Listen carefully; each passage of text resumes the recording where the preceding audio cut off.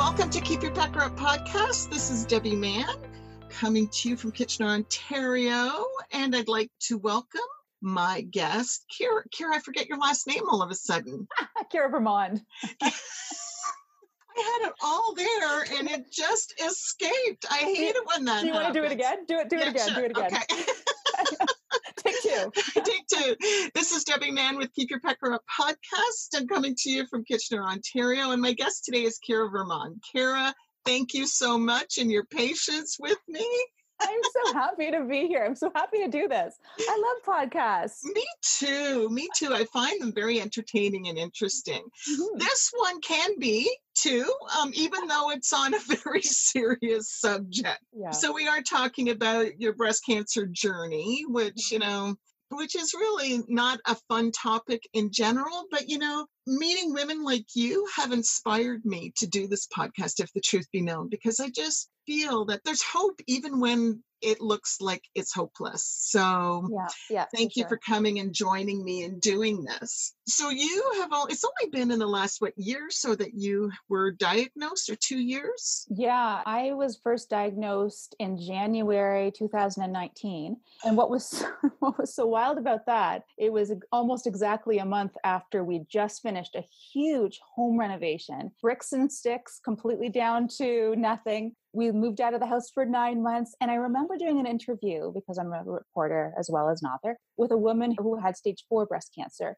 And talking to her, I'm like, oh yeah, I really should get on that again, because I think it's been over a year since I've had my last mammo. Then in the middle of a renovation, I remember also thinking, but I don't have time for that right now. And what happens if I find out I have something? I'm in the middle of this big home reno. I'm sure I don't. I'm only like 45 years old. I probably don't have it. And we did the reno. And I was in to see the doctor with my daughter, who was needed her for whatever reason. And I said to the doctor, oh yeah, I think I probably should get a mammo. And I said, and at that point, all this stuff had come out in the newspaper saying that perhaps we're having too many mammos too often, blah, blah, blah, blah, blah. And she said, well, I'm going to sign you up for one anyway. We'll set you up anyway. And I'm so glad she did, because I almost said no. I almost said, I think, I've been reading all these things about false positives and blah, blah, blah. So I went, and this is almost a month after the reno was done, and I got the call back. And I remember the moment I got that call, where all she said, the hospital called and said, we want you to come back for a second mammogram. And I was shaking when I got off the phone. I just knew there was something about this that I just knew that things were going to go south. So this was just an annual checkup for you then? You didn't feel any lumps or? Nothing. Nope, nothing. Yeah, no, I had actually gone into Grand River to see the geneticist 10 years before, because my mom had died of cancer, ovarian. But back then, there's tons of cancer in my family, but there wasn't quite enough for her to set me up for testing myself. And there was a lot going on behind the scenes, from what I understand, in terms of who was allowed to do the tests and how much they cost and blah, blah, blah. So I think I was caught up in some sort of political wrangling at that point, but didn't realize it at the time, obviously. So I actually was on a sort of a watch and wait kind of list. So I was already getting colonoscopies. I was already getting my mammograms at 35. I was on that list. So thank goodness I was. Otherwise, I would have waited until I was 50 to get my first mammogram, right? So we did find it. Yeah. Well, that's good. So what happened after that? So you got your call, and then did you go through the biopsy and everything as well? Yeah, I did. So I went in there and had my second mammogram at Guelph General, and the sweet girl, she comes back in, she goes, I'm sorry, but you have to have a biopsy. And I went, oh, okay. All right. And I said, can I do that now?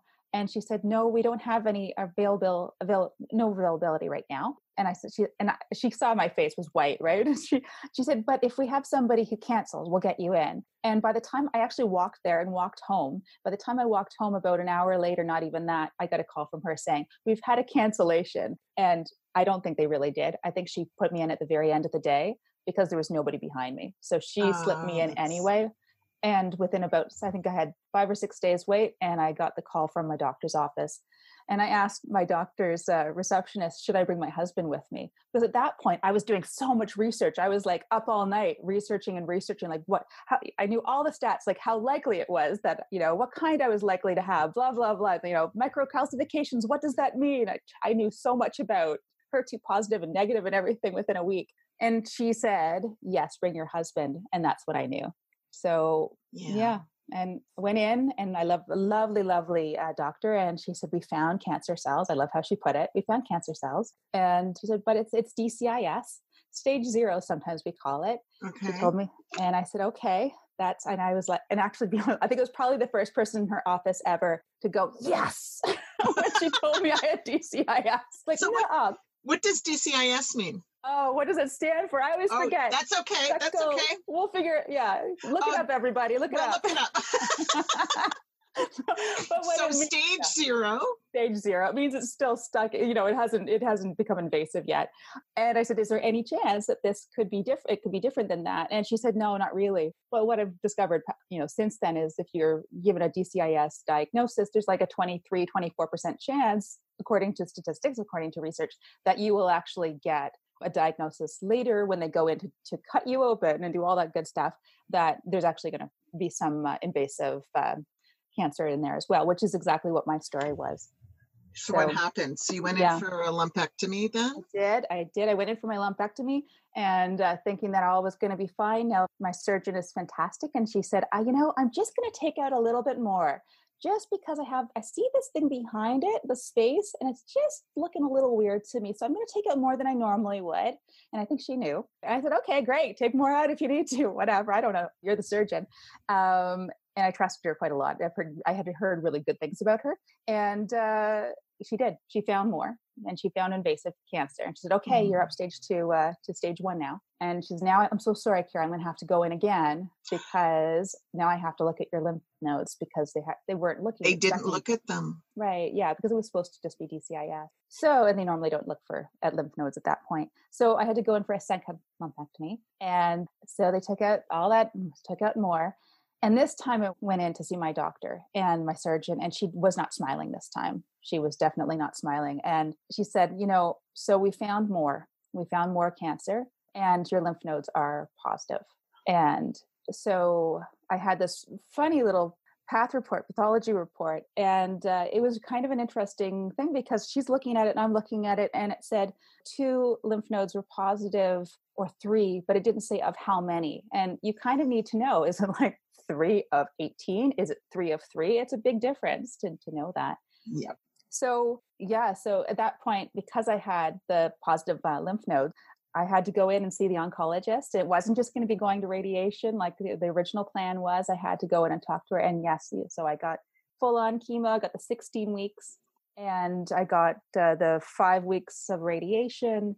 And then I also found out that I was BRCA2 positive. And yes, so yeah, I was joking that there's only so many times you can call heads and get tails. And that's what was happening to me. Like I knew statistically, all these things really shouldn't have happened to me, not at 46, 45, 46. And yet it just kept getting worse and worse. So in the end, we think that I was stage 3. We may never know we actually don't know because luckily at the very end, when I was told, okay, you'll have to have a mastectomy because they couldn't get negative margins in the end. I went in for my bilateral mastectomy. And when I got my path report that time, the chemo had worked. They couldn't find anything. I got the all clear at that point. Now, is it still, hanging around my bones? Is it still hanging around somewhere, a little bit somewhere? Who knows yet? But from what they could tell, I got a really good path report back. Well, that's good. So you had a double mastectomy. That was the last good one. Uh-huh. Heads. The only one. Heads. Yeah. My only heads. That was awesome. So you had a mastectomy then? I did. I had a double mastectomy and a bilateral mastectomy. And yeah. So tell me the process in making that decision. Well, I really, in some ways, I wasn't given much of a choice for the one side because I had a decision to make at one point. And I think all of that research that I had done, I am so glad I did that because I understood exactly what the surgeon was saying when we sat down to talk. I had a lot of questions for her. And one of the questions that I had was when we went in the first time and she thought that she actually had negative margins. She looked like, I got it all out, no problem. And the second time when she went in, she realized there was actually a lot more. But we chose to take out more after all, because I had a choice, lymph nodes or more. And I decided for lymph nodes and more. And the reason why I knew that is because even though all of the research again was saying we didn't have to, they consider it negative and is a negative. If you have a negative margin, you're okay. Both of us just had this funny feeling that she should do it. So because when she went in there the second time and saw that there was still a lot more in there, I had to get that breast gone.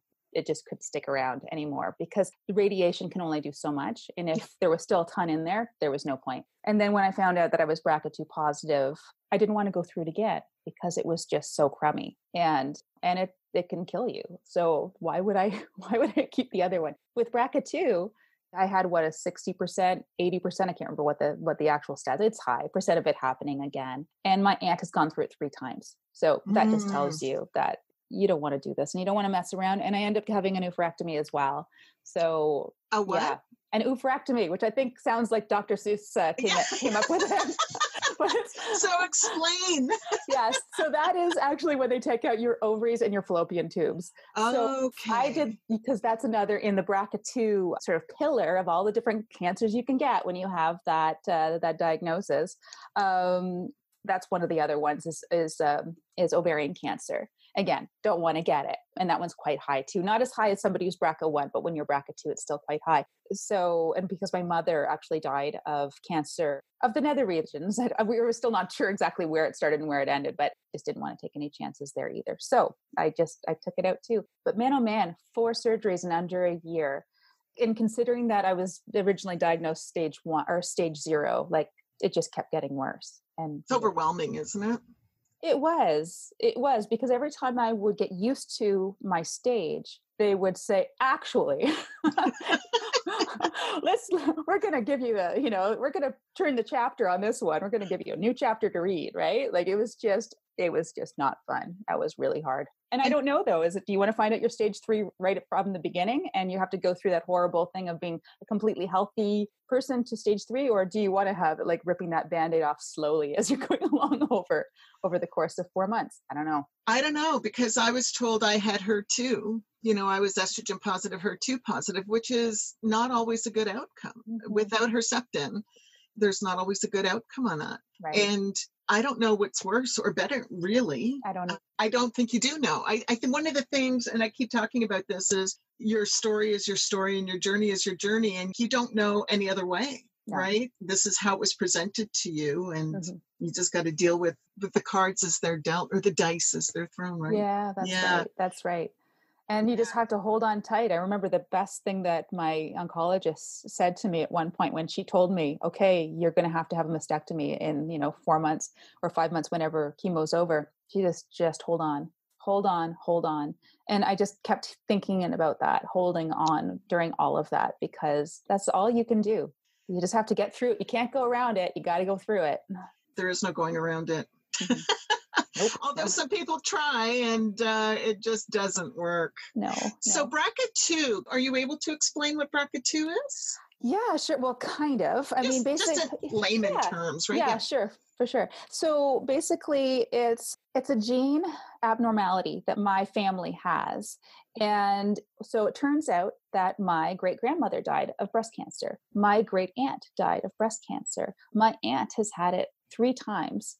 This is on my dad's side of the family. And my dad, when I asked him about it, 10 years ago, he was like, oh, I think we're all fine. I think we're all fine. So wish I'd known the whole story. But anyway, and then my cousin died of pancreatic cancer when she was 41, I believe, just had a baby. And those are all in the same pillars. This is, and also there's, what is it? It's for the guys. The guys have their own issue. I can't remember exactly which one it is. Prostate cancer. And it's sort of an aggressive prostate cancer, though, on that side. So there's this pillar of the horribles. And basically, you have a 50% chance of getting it if your parent has it. And my children have a 50% chance now of having this because I tested positive. My sister tested negative. She did not have it. And my brother tested positive. Oh, interesting. So now his children have to be checked as well. Wow. So that's interesting because it may not go from child to child. One of you could bypass it. Yeah. I mean, if it turns out that both my children don't have it and they won on the 50% flip of the coin, then that's it for our side of the family, for my little genealogical. Yeah, that's right. So, but I don't know. It's so hard to get your head wrapped around it but at least they have a choice now. At least they have an option to look into it. And they do want to look into it and find out what they are. And my daughter can have choices. She can have her kids and then decide, okay, my breasts are gone, my ovaries are gone. And they can also choose which embryos they want to use as well in order to make sure that it isn't passed down to their children as well. There's a lot out there now that wasn't there 20 years ago, 15 years ago. And how old are your kids now, your girls? 18 and 13. My son's Okay. 18, my daughter's 13. Okay. So your daughter understands that now. I'm not talking about it too much with her. I don't want to freak her out. Yeah. Because she can't be tested until she's at least 18 anyway. I was just going to ask you, what age can they do it? I don't know if I would do it at 18. I think that's too young. Yeah, they don't have to. Usually it happens in your 20s. Yeah. Then you've got some time to get yourself prepared for whatever it is that you want to do before you start, yanking stuff off of you and out of you. Oh my gosh. Well, at least when she does it, the technology may change all over again. So, and that's exactly it, right? Because, the geneticist said, the counselor, she said, really don't get too freaked out right now, because who knows what's going to happen in the next 10, 15, 20 years. Like there could be so many things that happen. So we'll just figure it out when we get to that point. Yeah. And you're not at that point yet. Right. So you had 16 weeks of radiation. So was that 16 weeks of chemo? Oh, sorry, Kimmy, and 5 of radiation. Yeah. So 25. Yeah. The 25 of radiation as well.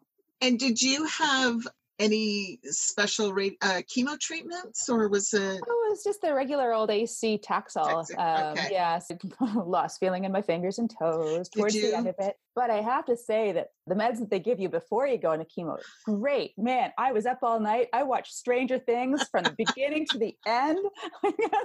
And it was like, I think the night after chemo or something, when the steroids were like kicking in, and like I had so much energy. That was awesome. And then I just fell apart, right? Like on the Saturday morning, 2 days later. Yeah. I remember going in and being a motor mouth. Friends would just kill themselves laughing because I can keep a conversation going, but man, on steroids, it's just... It's a conversation on steroids.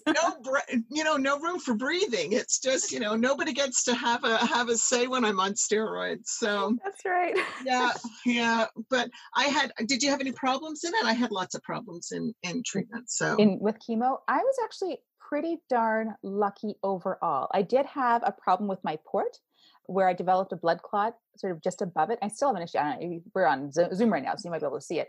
But there's like a right there. I see that. Yep. Yeah, there's a kind of sticking out there along my neck. And that was scary. Luckily, one of my oldest best friends is a hematologist in Toronto. And she happened to be there that day. She drove to Waterloo and took me for my last chemo session with my husband. And so she was there talking to me with my oncologist all about this, this lump in my neck and all of that, what to do about it. So it was great to have a hematologist that deals with blood cancers, to be standing right there with your oncologist, and they're chatting it up. And it was quite funny.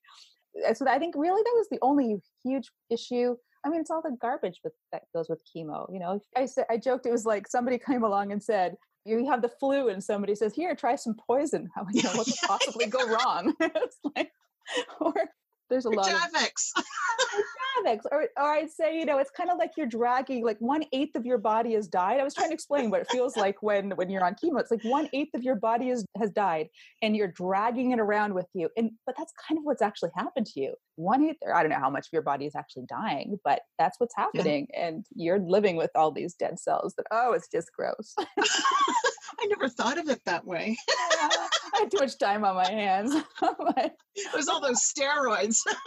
Oh, my brain was working like crazy during treatment. I have to say that I think that what saved me, I'm gonna pick up something because I'm here in my office anyway. So there's this book here, and it's a journal that my daughter gave me for Christmas before I found out that I had cancer. And it really saved me. I think that's actually what kept me going through it. And I didn't want to sit there with my journal and write my 3 pages every morning like I used to, because I was so much in my head anyway. I was going 100 miles an hour anyway. So what I ended up doing was I just started writing just random thoughts. And some of them are hilarious. Like they really are. They're just like the weirdest thing that sort of goes through your brain. Like there's one time where I was like, I'd lost all my hair.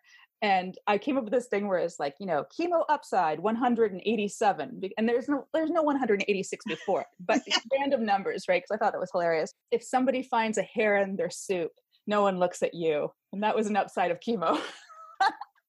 And this book is full of these things, right? And You should write a book on it. Everybody keeps saying that to me. I think it'd be, I don't know, is there a need for another or another cancer book? There's so many out there. Yeah, but but that one sounds funny. I know there's someone out there who has a website of things not to say to a cancer patient. Oh, for sure. Yeah. Do you have any of those? Oh yeah, for sure. Absolutely.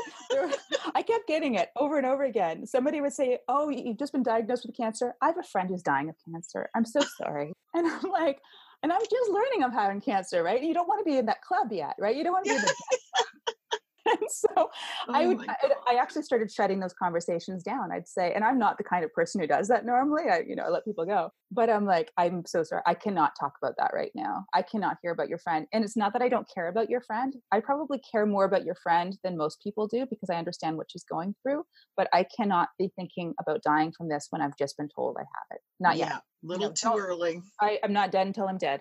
You know? I agree. Yeah. And you just got to go for it. That's right. That's right. Any other side effects? Did the feeling in the neuropathy come? Did you get feeling back? Yeah, I do. I can feel my fingers now, which is good because I type all day long. Oh. So that is a good thing to be able to feel my fingers when I'm typing. Let's see, my feet. I still have a lot of pains though, because I'm on an anastrozole. I'm on more meds because I'm estrogen positive. And also because they took out my ovaries, why not put me on the anastrozole instead of the other one? So I'm sore. I'm really sore. And at the end of the day, when I get up from like the couch, I'm watching television up towards the end of the night, it's really hard to get downstairs. I feel like I'm 87 years old instead of 47. And that is just part of it. And and I have learned though that exercise really helps, that the days that I'm, especially in the middle of the pandemic, like we are right now, putting aside a half an hour a day to stretch and to exercise made a huge difference. Did you take advantage of the WellFit program or anything like that? Okay. They didn't have it in Guelph, but no, we have the Encore program at the Y. Okay. And I have done that, and it was really fun. I've met some great people. I did not do WellFit, but the funny thing about WellFit, just because it was going to be such a drive from Guelph to Waterloo, which is about 45 minutes away, but I used to write, and I still do, University of Waterloo. I write for them and do some brochures and whatever website articles. And I actually wrote their website for the WellFit program, like years before. Oh, really? Like a decade ago. So I'm like, oh my gosh, I can't believe I'm looking at this now. And like those words sound familiar. Those interviews sound familiar. Oh, I'm like, oh yeah, that was me. I wrote this.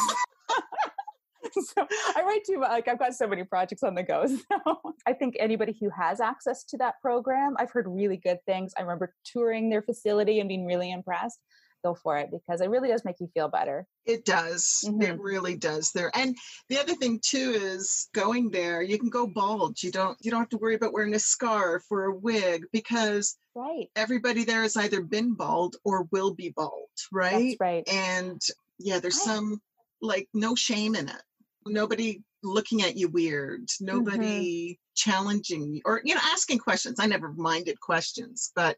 Right. Nobody giving you that. You're going to see the face. That sympathy or that. That's right. That sympathy face, right? Or that, oh, you poor you. It's like, no, not me. Yeah. And I still get that. I still get it because I have had a double mastectomy, and I decided not to have reconstruction, at least so far, but I'm just so done with the surgery. I just don't want to even think about it anymore. So I only in the last 3 or 4 weeks even have I even started really wearing my knitted knockers. That's what I'm using right now. I love those knitted knockers. They are so soft. I feel like I'm walking around hugging a plush animal. Like it's just, stuffy. It's great. And I don't know. I used to call them names, but I won't talk about that. You know what? I wasn't wearing them at all until I'd say probably the last month or so. And you know what? It's actually made a real difference because I was getting, I was getting looks with every time I'd walk out, even though I have a lot of friends and all my friends know what's happened to me. And I know a lot of people. And I had huge outpourings of support when people found out, meals coming in for months and months and months. But, you still see their eyes dart down to your chest and up again. And I don't blame them because it looks weird. It really does. I look like an 8-year-old on top if I'm not wearing my boobs. So, it's really nice to have that option now to put something in. And it's funny, because I belong to a dragon boat team, as you know, and right. Some of the women have had double mastectomies and I still look. I haven't, but every once in a while, it's like, oh yeah, and that's right. It doesn't look what you're used to. It doesn't look like that. Well, I'm not sure what they were supposed to look like, to be honest with you, because I didn't know them before True. this. True.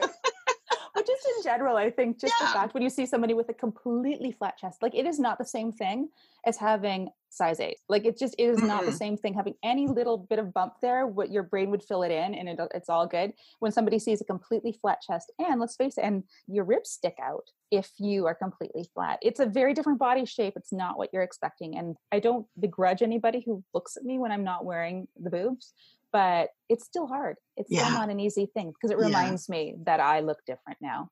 On the outside, yeah. Yeah. And Yeah. how are you coping with all of that? Because I asked a friend of mine once, and if you don't want to answer this, like, don't. I'm an open. It's okay. Okay, but your femininity, like, Mhm. do you feel, because it's only been a year, let's face it, for you. Not even So, that. not Yeah, even that's that, right? Yeah, So, September.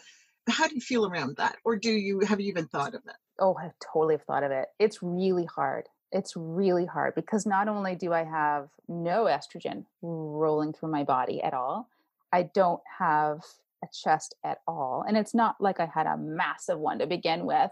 But right now, like I joke with my husband, it's like some little kid came up to me and took an eraser and just rubbed at my boobs and just left me there. And it's kind of what it looks like. It like then took it like I don't know, a red marker and just went right across my chest, right? That's all that I have left. And Mm. it's really hard because it's not like I think that having boobs makes me more of a woman, but just the whole thing. My hair used to be long. We were just talking about before we got on this call that my hair used to be quite long and dark, and it's come in and it's, a lot grayer than I realized it was. And it's short right now. And it's nutty because we're in the middle of a pandemic and I haven't had a haircut since March 2019, right? Oh, right. Yeah. Right. So this is all baby hair that's coming in right now. I look completely different than I did a year ago. And I think when I got that first phone call saying, please come back, we need you to come back for another mammogram, it's like my brain went kaboom and I saw all this like a year later. I just had a feeling I knew where this was going, but you don't really know until you go through it. And do I feel as much like a woman? You know what? I really don't. It's horrible to say, but I don't feel like myself yet. I'm getting there. Like really slowly I'm getting there, but I am definitely not there yet. I don't feel like myself. Yeah. Yeah. Well, I say this because I haven't had it, but boobs doesn't make a woman, right? I mean, I that's know. just, Yeah. but yeah, it's all a mind thing. You have to wrap your head around it. Mhm.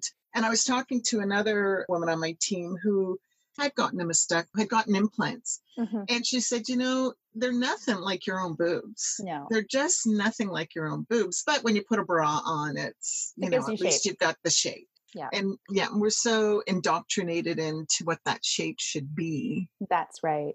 Well, And I think we grew up with it too. it's so true. Oh, it's so true. All that stuff. Yeah. Yeah. Stuff in your bra and all that. But I think for me, because I think the one thing that I was really worried about was that part of my job, I'm also a children's author, right? So part of my job is to get in front of a room full of kids. Sometimes there's 1,000 of them. And, I'm like, how am I going to pull this off? How am I going to pull off doing this flat? Because, kids are awesome. They'll say, hey, you look weird. They probably wouldn't. Like, they're not going to say that they're looking at a woman's chest, really. They really won't. But if it was something else, I'm sure they would have no problem talking about it. But it was going through my mind. And I kind of like threw myself into the flames. So, gosh, I can't believe I did this. So 5 days after I had my bilateral mastectomy, I was at Word on the Street in Toronto doing a presentation in front of a tent full of parents and kids.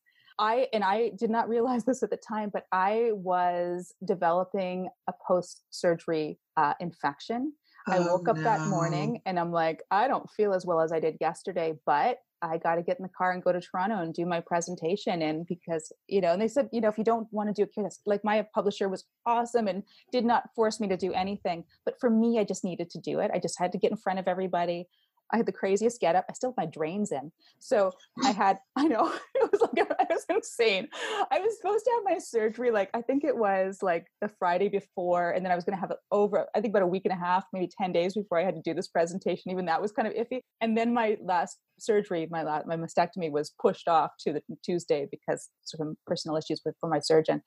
So I only had the 5 days. And so I had a shirt on, I had an undershirt on. I sort of clipped all of my drains, my 5 drains onto that little undershirt. And then I put another undershirt over that to keep them all in place so they wouldn't go traveling. And then I put a big, like sort of flowy white shirt over that. And then I got up in front of all these kids with this totally crazy getup, and none of them would have known. And I was bald and I had my wig on, right? It was like total chaos in front of this tent full of, they had no clue. But it's funny, I did this other presentation. I was writing a book with the Ontario Science Centre. And so I went to the Science Centre, and it was like 11 days after my last chemo. And you know how it accumulates and becomes worse and worse as you go. And I thought I'd probably be feeling better 11 days off. Oh no. So I show up and I'm supposed to be doing 4 presentations that day. And I was there with my illustrator, Suharu, and she's wonderful. And she said, if you need me to take over, and I said, maybe some days or at some point, I'm going to just sit down and you could just draw for the kids for a while, because she's the illustrator. And I didn't have to do that. I did all the presentations, but there's this hilarious photo of the 2 of us together at the end of the day. And we're in front of the big cutout of this character from the book. And it's on the desk in front of us, and I'm holding onto the desk, and she's kind of holding onto the desk. But if you're looking at my hands, they're totally white knuckling, because I'm holding myself up, trying to make sure that I don't like faint in front of the children. Yes. So, but you know what? I had to do these things. I just felt like I had to stay in the game, because part of it is I'm a freelancer. Part of it is I'm an author, and I could not. Part of it is I just love doing what I do. But part of it is also self-preservation. I did not want to let any of the publishers know how sick I was, because I didn't want anybody to say, you know what, maybe we shouldn't give her the next book. Maybe she's just a little too sick for this, or maybe she's going to die. Like, I could not let that go in through their brain. Wow. See, I would have never thought of something like that. I thought about it for work, because I worked through my chemo, which is like, I empathize with you, because I started in February and I had to end my job in May, because I got chemo brain. I mean, right. I couldn't remember things, and and it's just, you're feeling awful. I mean, you have cycles, but I'm sure you worked with the cycles too, like I did at some point, right? I did, but I mean, you just feel like you're getting back on track again. So you're only there 50% of the time anyways, with all your doctor's appointments and blood and getting your blood tested and all of that stuff. It was, so. It's really hard. My favorite story about working, because I worked as well all the way through it. I was just doing my taxes recently, and I found I had 35 invoices from last year. I did 35 projects. How did I do that? I have no clue, because I was like diagnosed in January. It's not like it was August. Right. But my favorite part of working was I was working on an article for the Globe and Mail about how to work smarter, not harder. And, I love writing that kind of stuff. And so I interviewed this one woman, and she was an expert on this sort of topic. And I'm interviewing her, and I'm really sick. It's right in the middle of chemo. And she starts to like lose it. And she's like, I can't remember this one guy's name, blah, blah, blah. And then she's like, I'm so sorry. I have to let you know that I've just been through cancer treatment, and I've got chemo brain. And so I'm having a hard time remembering this guy's name. And I said, well, you're going to love this. I'm lying down on the floor right now in my office doing this interview, because I'm right in the middle of cancer treatment. And we killed ourselves laughing. It was the funniest thing we thought, because here were 2 women, leave it to women to do, we're so resilient.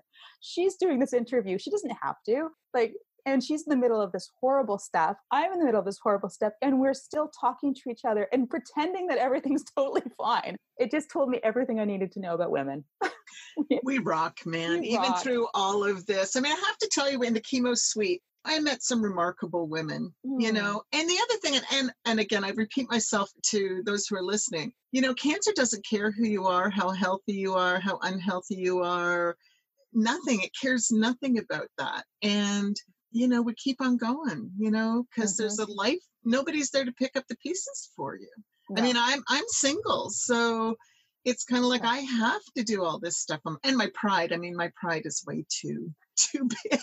Pride is your identity. So. Well, unfortunately, it works for me sometimes, but man, in moments like that, when I need people, it's hard for me to ask for help and know that it has beaten me. It was hard to accept that, cancer got me, that the chemo got me. I've got to step aside now. That's right. In hindsight, I wish I'd done it earlier, but because it's a long journey back. And then I went right back, I went back to work as soon as I could physically, but Hmm. probably 6 months too early I because feel the same way. yeah, Yeah.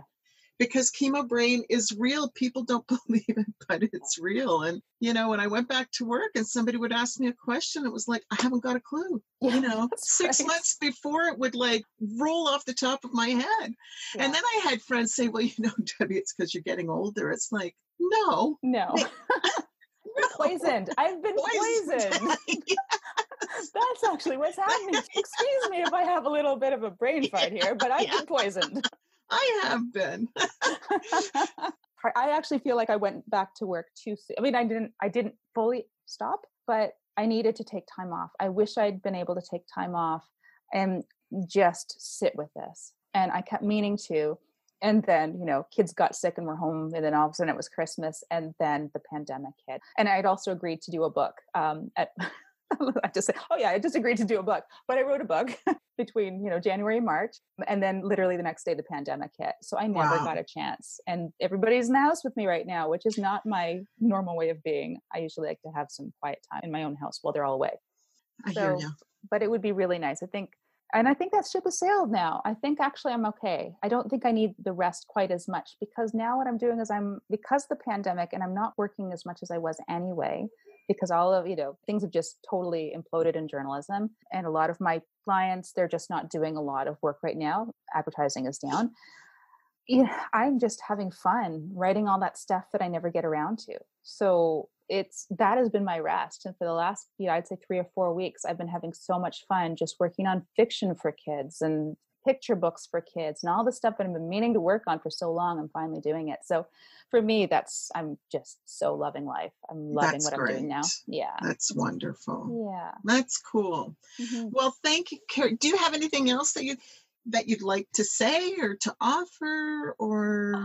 You know what? I think for me, the only advice I'd give is write things down, whatever way that works for you. I mean, when you're in the middle of treatment or afterwards, just write it out, because what I find it does, like if you don't do that, your brain and your thoughts just roll away and run away from you. And it's really hard to keep your footing in the middle of all this. But what writing does is it actually gives your thoughts structure and it puts parameters around them. And you write it out, you get it down on a page, and then you can go back and actually read what you've written. And suddenly it just takes on a different feeling, like you're watching a video as opposed to you starring in the video.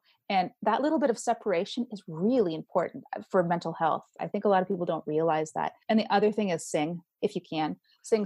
I know right now it's harder to do because we're home, but I'm part of a choir in Guelph. One of your other guests, Emily, came up to me after one of my concerts, and I actually did 2 concerts in the middle of chemo. Again, I don't know how I did it. It was both two concerts in one day. It was our 10th anniversary for this big choir I'm part of, Guelph Community Singers. And if I didn't have singing during treatment and choir, and I actually run and help run a small choir within the big choir in my house, and to have 15, 20 people show up when you are in the middle of all this garbage and your hair is gone and everything, and we're standing in my kitchen in my dining room, this beautiful house that we finally created, and we're all singing Down to the River to Pray or I Can See Clearly Now, and we're doing 4-part harmonies. My goodness, like it's amazing. It's just amazing how much joy that gives you, how much happiness that gives you. And I think between writing and singing, that really, really kept me sane through all this. And lots of conversations with friends and lots of walks. One of my dearest friends, Amy, she was knocking on my door every other day with soup or let's go out for a walk or let me do something for you, or here's some bread that my husband made for you. Or it was just, those friendships are so important when you're going through something so horrible. I agree. Mm-hmm. They really are. Mm-hmm. Yeah, they're your sounding board too, even if they don't understand. Yeah, the best people are, even though they've never been through it, they listen and they ask the right questions. And they never make you feel like you're less than you were before. And oh my goodness, was I ever lucky to have so many people like that in my life. Yeah. You are blessed. That's for sure. Am. I really am. I totally know it too. I know it. I hope everybody has so many people, and I know that not everybody does. So it's give me a call sometime. I will. Right? Or anybody who's listening, like, I'm easy to find online. Just give me a shout if you need somebody to say it's going to be okay, because it's going to be okay. And it's going to be okay. Yep. Thank you for doing this with me, Kira. Thank you, Debbie. Thank you. And thank you for joining us on the Keep Your Pecker Up podcast. And we'll see you on the next one. Bye.